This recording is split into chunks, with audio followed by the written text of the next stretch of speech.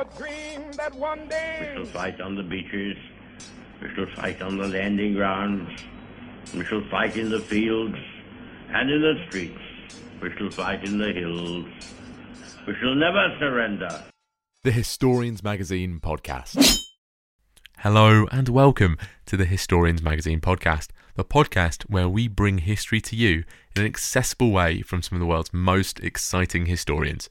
The Historians Magazine Podcast is produced and presented by Past and Present Media, the home of accessible history.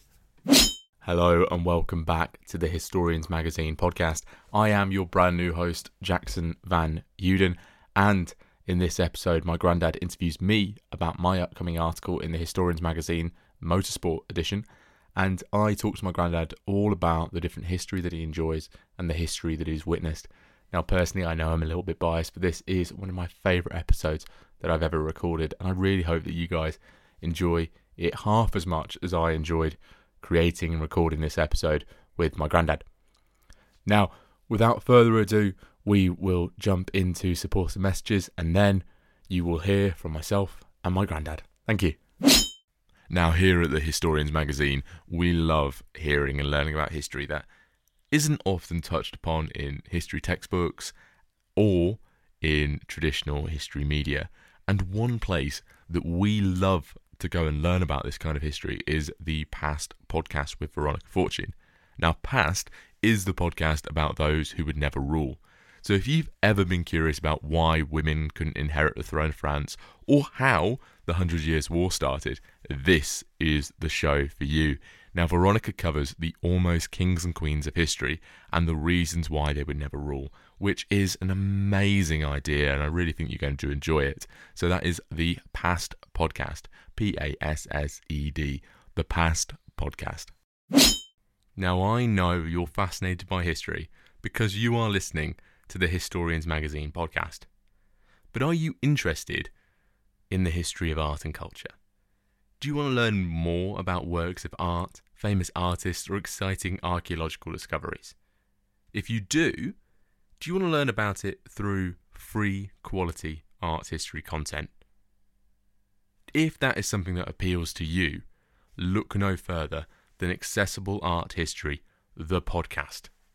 This is a weekly podcast where it explores all of these topics and so much more in such an accessible and entertaining way. The goal of this podcast and Accessible Art History is to provide history, knowledge, content, and fun whilst learning.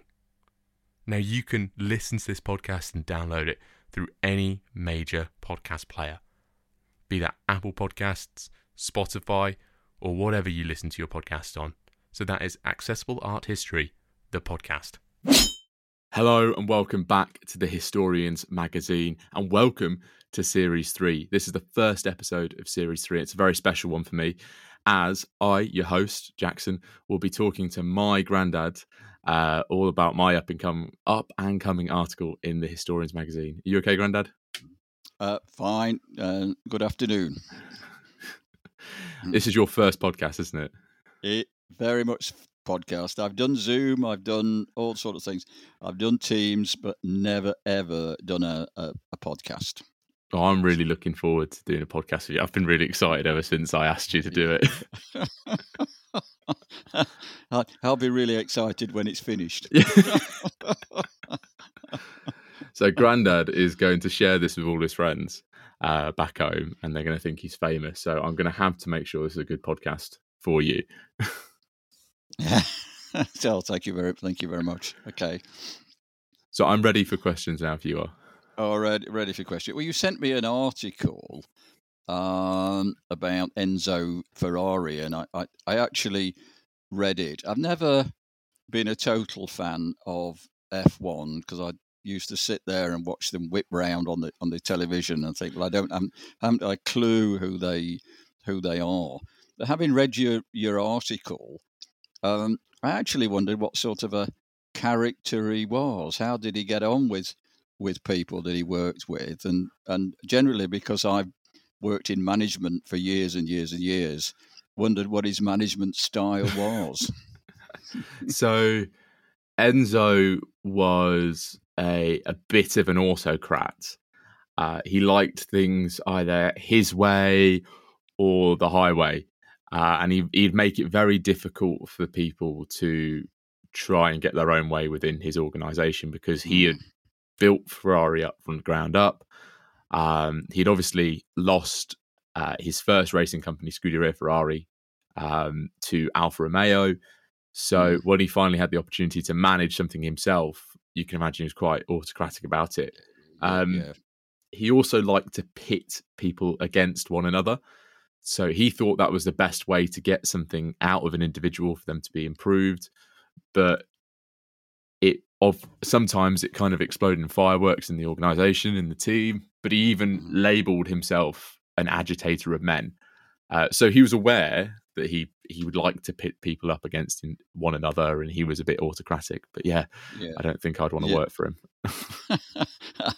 Well, in my experience, I've actually worked for a couple of chief execs that were very much like that. So I can understand where Enzo was actually coming from there. It doesn't help staff either, I could say that. The other question I'd got was, he said he was a tester. I didn't know what a tester was to start with, and a racing driver. And I wondered how he actually got into the sport, and how he developed the sport whilst he was there. So he started off watching races when he was young with his dad and his older brother, and they died during World War One. But when he came back from World War One, he kind of got a job as a test driver, and was eventually picked up by Alfa Romeo, and then became a racing driver for Alfa Romeo. So that's kind of how his interest in motorsport came about, and how he became a test driver. It was just something that happened when he came back from the war. Yeah. Okay. I just want to sort of follow on from that question. Did he have any formal training? And obviously not, from what you're saying. Yeah, I think it's a bit difficult to kind of say how he got the training. So when he became a race director of Alfa Romeo, he had a lot of experience driving cars, but also working with engineers. So as a test driver, he had, apparently had a remarkable ability of feel for a car. So to know if something was up, if something needed to be improved. But as a racing driver, you also know which engineers are the best engineers to help you get those kind of changes that you want done to a car done. So he kind of picked up this ability as a good scout of engineers, and was able to pick up engineers who would not only or better Alfa Romeo when he was working there, but ones that would better and improve Ferrari when Ferrari came about. Yeah. He appears to have been an entrepreneur during World War II and the following years. Was he really a successful businessman, particularly as he seems to have had a checkered career throughout his motor racing days? Yeah, he was a decent racing driver. He just wasn't one of the top ones, but he had a very good feel for the car. And he'd promised his wife that when she became pregnant, when she had their first child, he would retire from driving. But his retirement speech and retirement piece that went into the papers was a very good PR piece. So Enzo was a fantastic PR man, and he was able to use this to his benefit to kind of create up an image of a good business, and knowing how he needed to promote his business. But when after the war, when he started his first business, it wasn't allowed to be called Ferrari. Alfa Romeo had put this kind of exit clause on him when he left Alfa Romeo, and they said that he can't operate under his name for a certain amount of years after he left.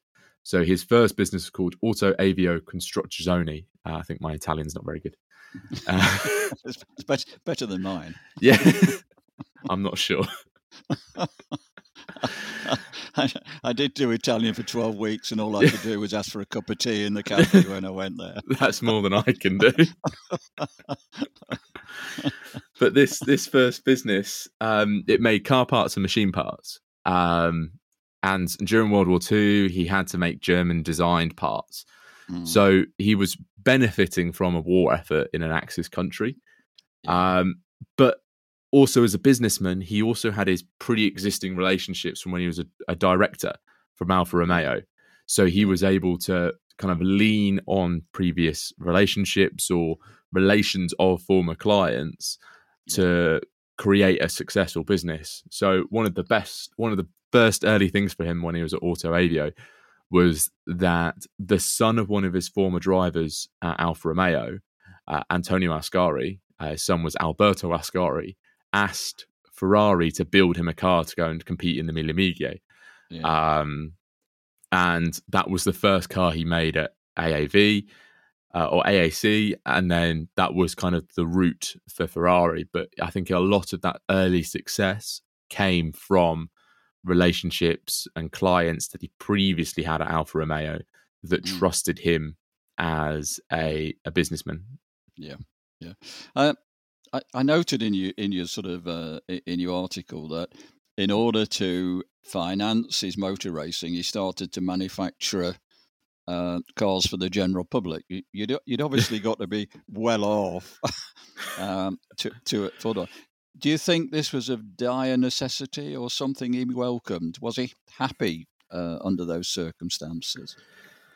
So I don't think he was particularly happy that he was selling cars to go on the road, but the cost of competing in motorsport was rising. And, as more regulations came in, Abby Williams got an article about the evolution of F1 in the next edition. So you can see from that article how the regulations pushed the costs up. He needed a way to finance his racing unit beyond sponsorship, because sponsorship obviously wasn't going to cover the costs.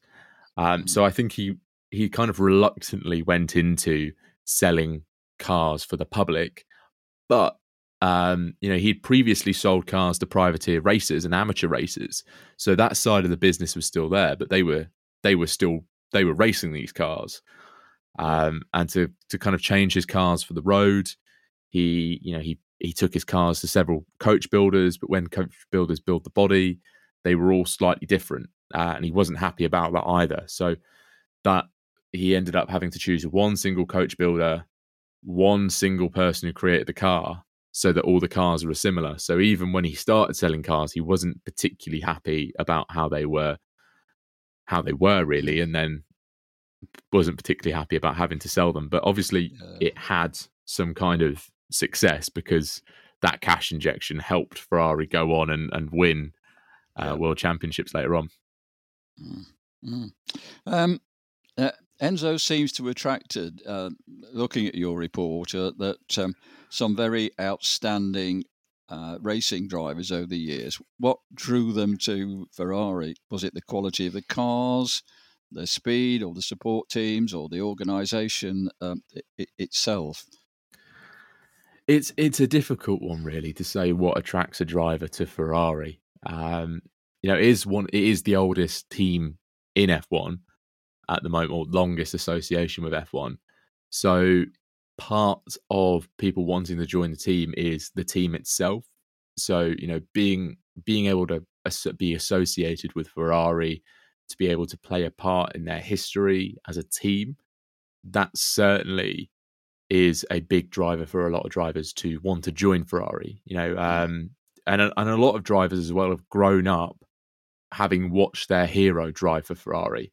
So drivers like Schumacher, Prost, and Lauda have all driven for Ferrari, and Sebastian Vettel, his heroes. Nigel Mansell was one of his heroes, and Schumacher was one of his heroes. One of the reasons that he cited for wanting to join Ferrari when he did, I think it was 2015, it must have been 2015 off the top of my head, or around that time. I can't remember off the top of my head anyway. He cited that he wanted to be involved with Ferrari, and the history and the fact that his heroes are driven for the team was one of the reasons why he wanted to join it. So I think the team itself is one of the big reasons, but also in F1, it's a competitive sport. And when a team is performing well, drivers are more likely to want to join Ferrari. So, Hamilton and Verstappen, they haven't driven for Ferrari, partially because their teams are performing or have performed exceptionally well. So there's been no reason to leave their team to join Ferrari, and especially during these two periods of success, Ferrari hasn't been particularly good. But those two drivers have also said that they wanted to join Ferrari themselves because of the history. So I think a mix of wanting to join Ferrari is wanting to be involved in that team, wanting to be involved in its history and wanting to be associated with it, but also because of the performances of that team. You mentioned that, and you really touched on the next question. And the next question is, as a team, Ferrari have not won a championship since 2008. And in view of the sort of what appears to be a general poor performance, what do you think the future holds for Ferrari? Yeah, I'm a Ferrari fan. You know that anyway. But it's not been particularly great. So in 2007, Kimi Räikkönen won the World Championship. In 2008, they won the World Championship after Massa came very close of winning it. I think he was World Champion for like 10 seconds. But since then, with regulation changes, they've not performed very well, mainly due to the internal structures of that team. Often they mess up their strategy. Often they have been liberal. I don't think it was called cheating by the FIA, but they were found to be very liberal with the laws of the rules of the sport, and they got punished for it. And they've just created bad cars. So it's been a combination of those things ever since 2008 that stopped them from winning, even though they've got close at times. I think if the upper management of the Ferrari car company or the Ferrari overall company stop meddling in the affairs of the racing team when they have no knowledge of racing, then their fortunes might get better. It might improve. But also, when the Ferrari strategists learn to listen to their drivers and learn how to do a proper strategy, Ferrari might be better. Part of the reason why Charles Leclerc, who drives for Ferrari now, lost last year's championship to Max Verstappen is Ferrari made some very weird and stupid strategy calls. And Charles Leclerc got very frustrated when the car wasn't as good as it should have been. I think last weekend in Spain, Ferrari went to pit Charles Leclerc, and they said, "Oh, we're going to put you on the hard tyre," which is so as the tyres go up, the rubber gets harder and harder, and they last longer. They said to Charles Leclerc, "We're going to put you on the hard tyre," and he said, "No, I want to be on the soft tyre." And he went into the pits, and then when he couldn't change his mind, he couldn't say no. They said, "We're going to put you on the hard tyre." So even when your driver is telling you that the tyre doesn't work and you don't listen to him, I think you're going to continue to have poor performances because you're not driving the car. So, yeah.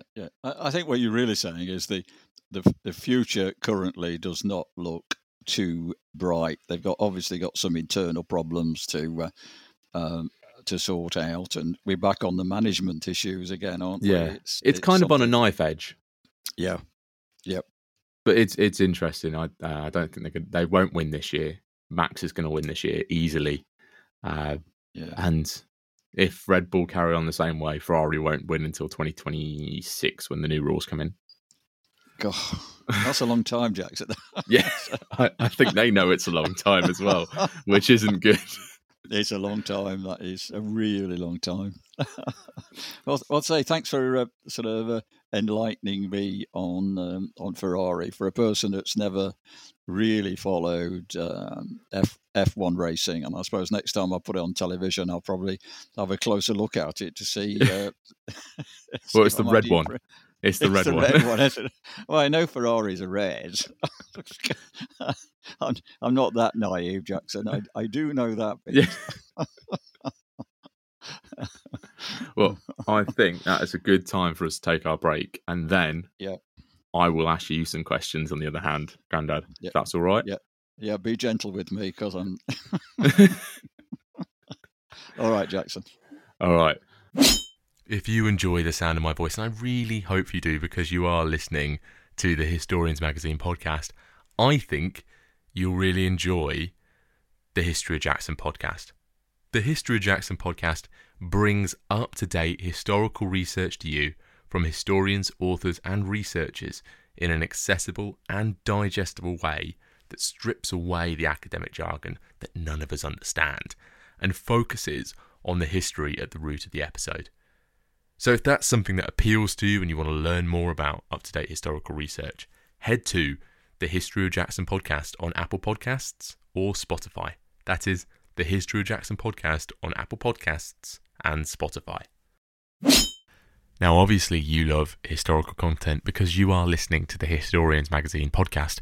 But if you need some more historical content in your life, or if you're a history writer or budding history writer looking to start your historical content creator journey, then I have the perfect place for you, and that is thehistorycorner.org, or the History Corner blog as they're known on Instagram.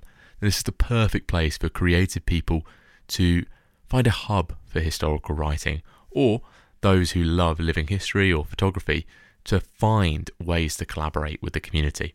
So that is thehistorycorner.org and the History Corner blog on Instagram. Great place for contributors and authors to start their historical content creation journey. That is thehistorycorner.org or the History Corner blog on Instagram. So thank you for coming back after the ad break. And now we are going to ask Grandad some questions back to him. So, Grandad, which one person from history would you bring forward into the modern world and why? Yeah, I thought about this one because there are so many people. As you know, I'm as interested in history as what you are. And you read loads and loads of books, and you also know that I like science. Very interested in science. In fact, your grandma said I should have been a scientist rather than a local government officer in the past. But it's a bit late for that. I came up with three names, but I'll obviously plump for one at the end because that's what you asked me. But the three names I came up with was Galileo, again because very interested in science. So was he. He was an astronomer, a physicist, and an engineer.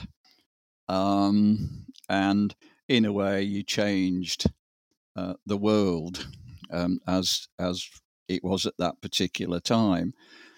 The other one was Leonardo da Vinci. Very similar, great thinker, a scientist, again, a physicist, an engineer, all sorts of things, and saw in some ways far into the future and came out with all sorts of designs.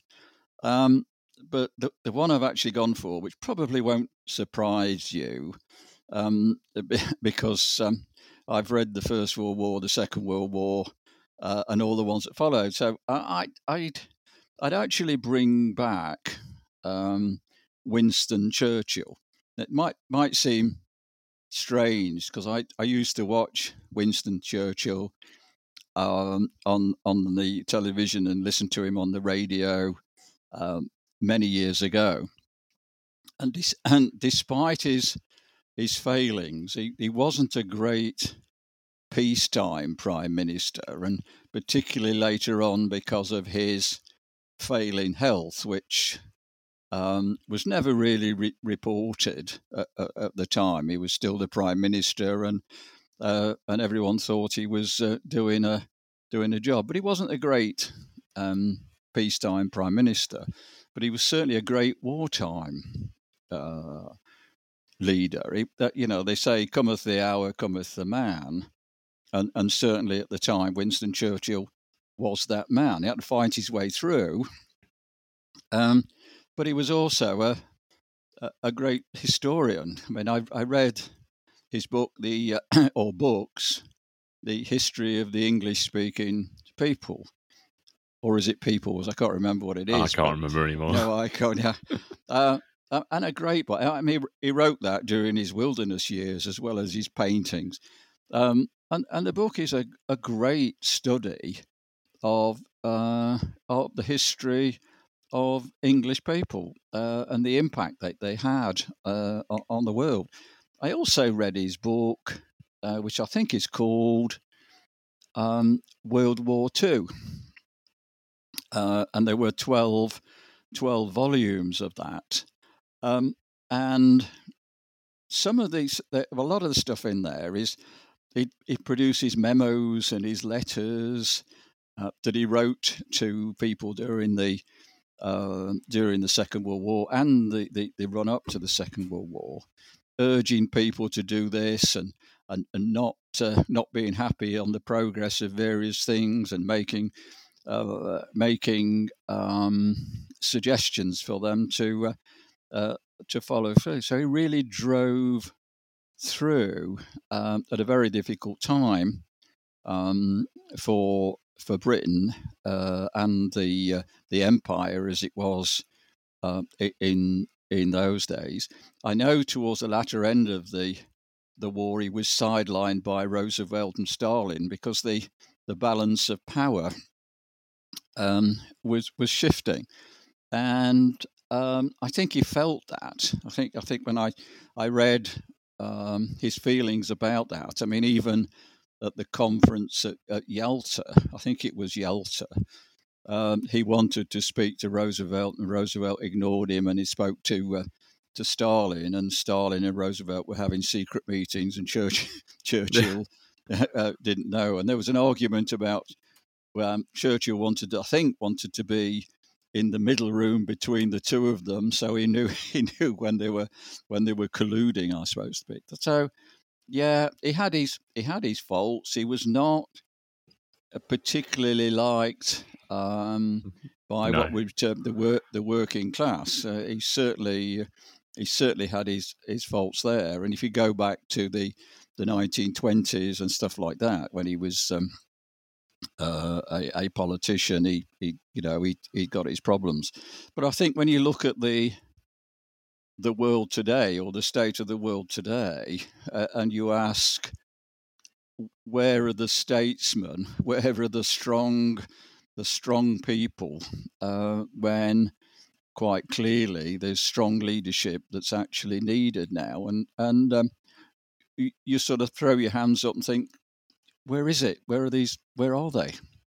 And you can't really put your hand on heart and say, well, there's not one man or woman that's going to really stand out. And say with Churchill, if he came back, I think it might be a totally different ball game. He still have his opposition. I mean, I think he did actually cross the floor at one stage because he fell out with one political party. But he was a strong character, and I think certainly in this day and age, that's perhaps what we needed. So, of the three I've put forward, I could go on about Leonardo da Vinci, and I could say Garibaldi. Not Garibaldi. That's the wrong one. He's the Italian. He's the Italian politician. Yeah. So yeah. I in the end, I'd sort of say Winston Churchill, mainly because of his strong leadership, and because it's somebody that when I was a child was there and very prominent. I actually also remember watching his funeral on television, and I think it's the first time I've actually seen a proper state funeral, and I think he was the only politician that's ever been given a state funeral. Yeah, I like that answer of Churchill, and he was your first prime minister as well. Was he my first prime minister? Yes, he was. There's been quite a lot since, obviously, but and recently we've had more prime ministers than we've had in a little bit. So, but yeah, I think Churchill, for those reasons, I think that's certainly a worthwhile man to bring back. Okay, and now I'm going to ask you the reverse. So, if you were to go back in time to any historical event or era, which would it be and why? Yeah. I again, it's my science background is coming back here. I'd love to go back before the beginning of the universe and watch it suddenly pop into existence. Or was there anything before that? I have read loads and loads of science books, and I read Stephen Hawking and what's he called, A Brief History of Time. And that's one of those books that tries to explain everything. But when you read first 2 pages and you think, yes, I understand that, and then you read the next 2 pages and you think, no, I better go back to the first 2 pages because I really don't understand. I really don't understand where it's coming from. So that's one, but you know, no real historical base behind that other than curiosity. I'd got the other one was the First World War. Okay, and why? The First World War, yeah, why? I think mainly I'd like to understand why it all happened. I mean, I've read the books about the First World War and different books, and it's almost as if you could see, with hindsight, you'd see where it was going, and you wonder why didn't anybody else spot that at the time. I'd like to understand how what the reaction was of ordinary people. You know, as you know, your great I've got to get this right. My I'll do it the easy way. My grandfathers went off to war in the First World War, and neither of them came back. So you think, what were they like? Because you have the advantage. You have 2 grandfathers and 2 grandmothers, and you know exactly what they're like. I had no grandfathers. All you, in fact, my mother, when her father was killed in the First World War, was at the age of 3, and she has absolutely no recollection of her father. And my dad was in the similar situation. He's got absolutely no recollection. I've got no. What were their feelings? Were they called up? Did they volunteer? I don't know that. Did they? Because there was a lot of jingoism at the time. You see the newsreels, and everyone's marching off, and the war's going to be over by Christmas. And it went on for 4 years, and 50+ million were killed. So, what did the ordinary people think about it? Were they sort of were they caught up in the nationalism that was around at the time? We're British Empire, and we're going to do this. I can't, for the life of me, think that they, if they joined up or were they called up, they would have wanted to come back, because one grandfather had a daughter of 3 years old, and the other one had got he got three children, 4 children, and he never saw them again. Did they understand what it was all about? So I'd like to go back. I'd like to go back with a book that was written about the First World War and say, think about this. read about this. So to go back to the First World War, the impact that it had on my family and your family. I mean, you're far distant from it now, but I wasn't. I once asked my mother about her dad, and all she did was went upstairs and cried her eyes out. So you'd like to go, if you could change history, you may well want to change something like that. Yeah, I think I've been quite lucky that you have made sure that all of us, so even me and my brothers and our cousins, know about our family history and know what our family have done.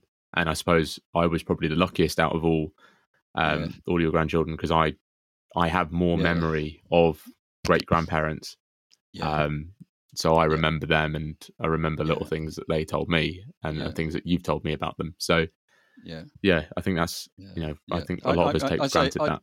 Yeah, I mean, I as you know, I was into family history as well, and I think the view you should always take, as a younger person, is talk to the older ones, because once they've gone, that information, that knowledge, has all gone. I mean, if you talk to your grandma, and she will tell you about her dad and his service in the Far East. And I know I've sort of copied onto a disc all the stuff that he did when he was in the Far East. So you've retained all that, and you pass that on. So, go back in time. I'd like to go back just before the First World War. I mean, you could see when I was at school, the history lessons consisted of the First World War. And I know that being at the history lesson didn't really mean much to me, because I was 11, 12, 13 at the time. So it didn't mean an awful lot. And it's only when you start to look at it proper. I hadn't realised that the local church that I'd been going to for years as a young lad, there's a huge plaque on the wall with all the service personnel that were killed in the First World War, until somebody said, by the way, Jim, as they called me and still do, your name's on that. Your name is on that huge plaque. And it was, and that was my that was my granddad. That was my phone, by the way. Just that's all right. I know that notification. So you could go back and you teach the politicians, or say to the politicians, look, there's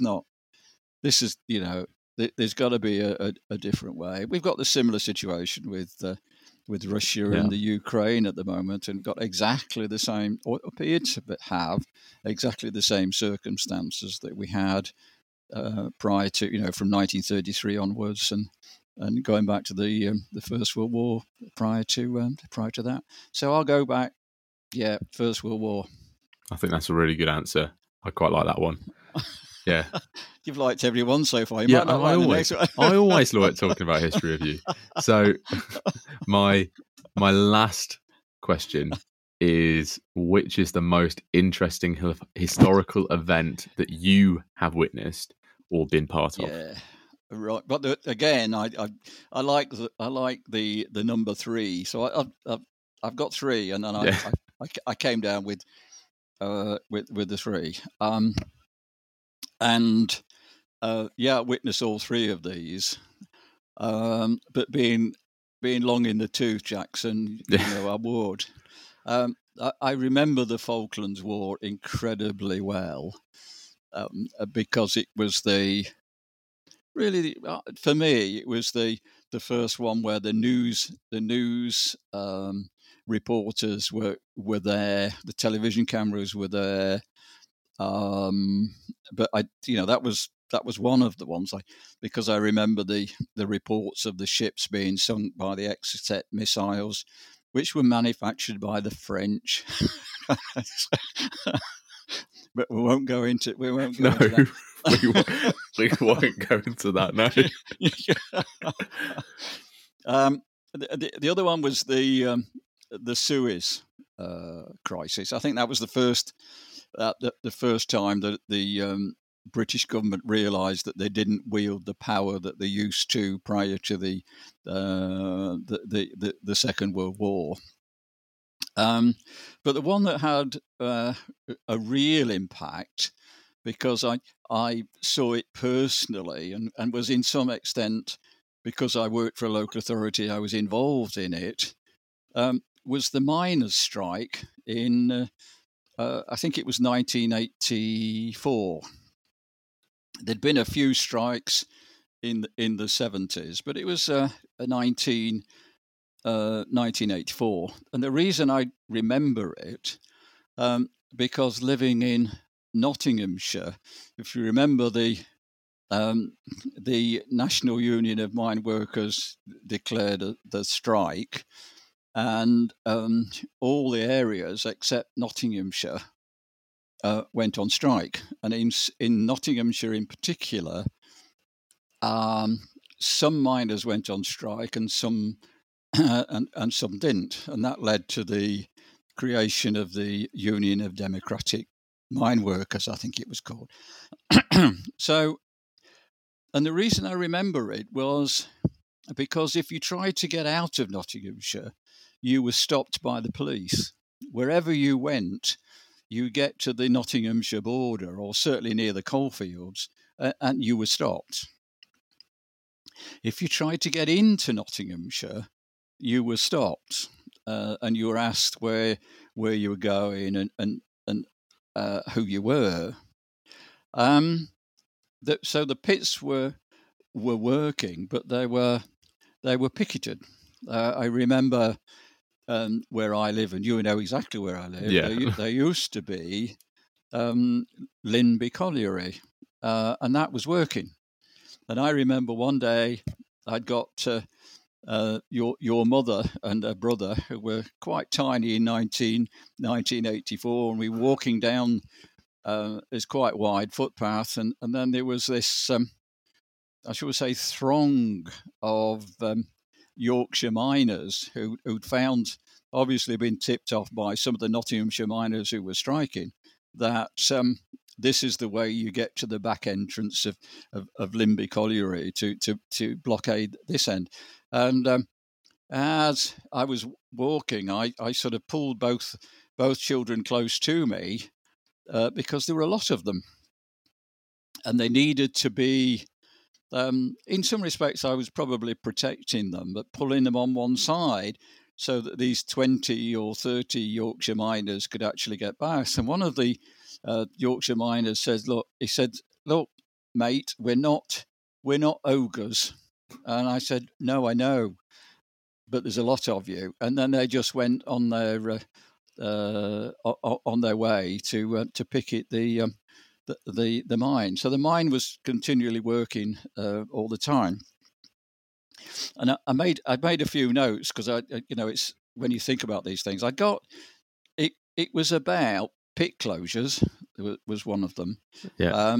Job loss, foreign imports, and I have to say, at some stage, it felt, particularly when the Yorkshire miners and the Durham miners, etc., were picketing around here, because Nottinghamshire in those days was very much mining. That it was heavy industry. There were thousands of men in particular were employed by the coal board. In fact, the pit across the road, which is now gone, it's got houses on it now. But there were 3,000 miners worked there. And then sort of a mile down the road, there was another 2 pits, and there was another 3,000 miners down there.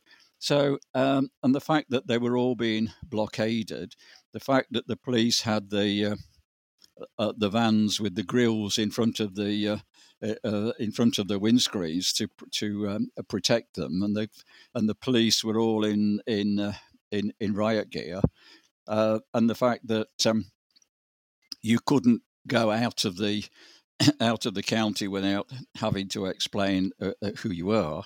And then again, from the local authority experience they had, was setting up the soup kitchens for the striking miners in the area who couldn't actually, because it went on for weeks and weeks, couldn't afford to buy food. So you were making arrangements to make sure that their kids were being fed, and the impact on the communities, and certainly some of the pit villages, when all the pits did close, was absolutely devastating. It was, what do you do with 3,000 miners at this pit, 3,000 miners at the other pit? It just, everything just went. And obviously lots of businesses that relied on the coalfields, the railways that relied on the coalfields, gradually shut down. The other thing that I got personal experience of this. I knew of one family whose father did not strike, and the son who did. And the last time I spoke to him is a few years ago now, but they were still not talking. And even now, sometimes you'll get, he was a scab. I know you're not supposed to use words like that, but that's what they said. He was a scab. In other words, he went to work and I wasn't. And when I worked at the local authority, we'd got some of the members were sponsored by the NUM and were on strike, and some others that joined the UDM didn't go on strike and actually went to work as normal. Didn't help any sort of community relationships. It was absolutely tragic, what happened. And I suppose, it happened, and all the mines closed. Absolutely, Nottinghamshire, same as Derbyshire and Yorkshire, were devastated by the closure of the mines. And it's taken 20, 30, 40 odd years to build the economies up, and some of the pit villages have not, still not recovered. So when you walk round and you, as you know, I do a lot of hiking, and I've done a lot of hiking in Derbyshire and sort of North Notts. All you see is the headstocks. There's some headstocks at the moment in a former colliery at Clipston. They're still there. So there's a big argument as to whether they should knock them down or leave them there as a for history. I went down. I've been down the pit, as we used to say, about twice. On a visit. Now I'll tell you what, it's dirty, it's dangerous. You really wouldn't want to work down there. But I'm very glad that I don't have to go down somewhere like that, and I'm a soft-handed man. Yeah. My father, when he left school, went down the mines. He was 14. He used to leave school at 14, and he said to me many times, "Do not go down the mines." Now, I was when I was at school, I actually left school at 15. And I was in class in the last year, and one of the teachers actually said, "Have you all got jobs?" And I think I was the only one that hadn't actually got a job to go to, because I knew what I wanted to do, and it certainly wasn't going down the mine. Yeah. But it was a boys' school. They didn't used to let girls and boys mix in those days. Actually.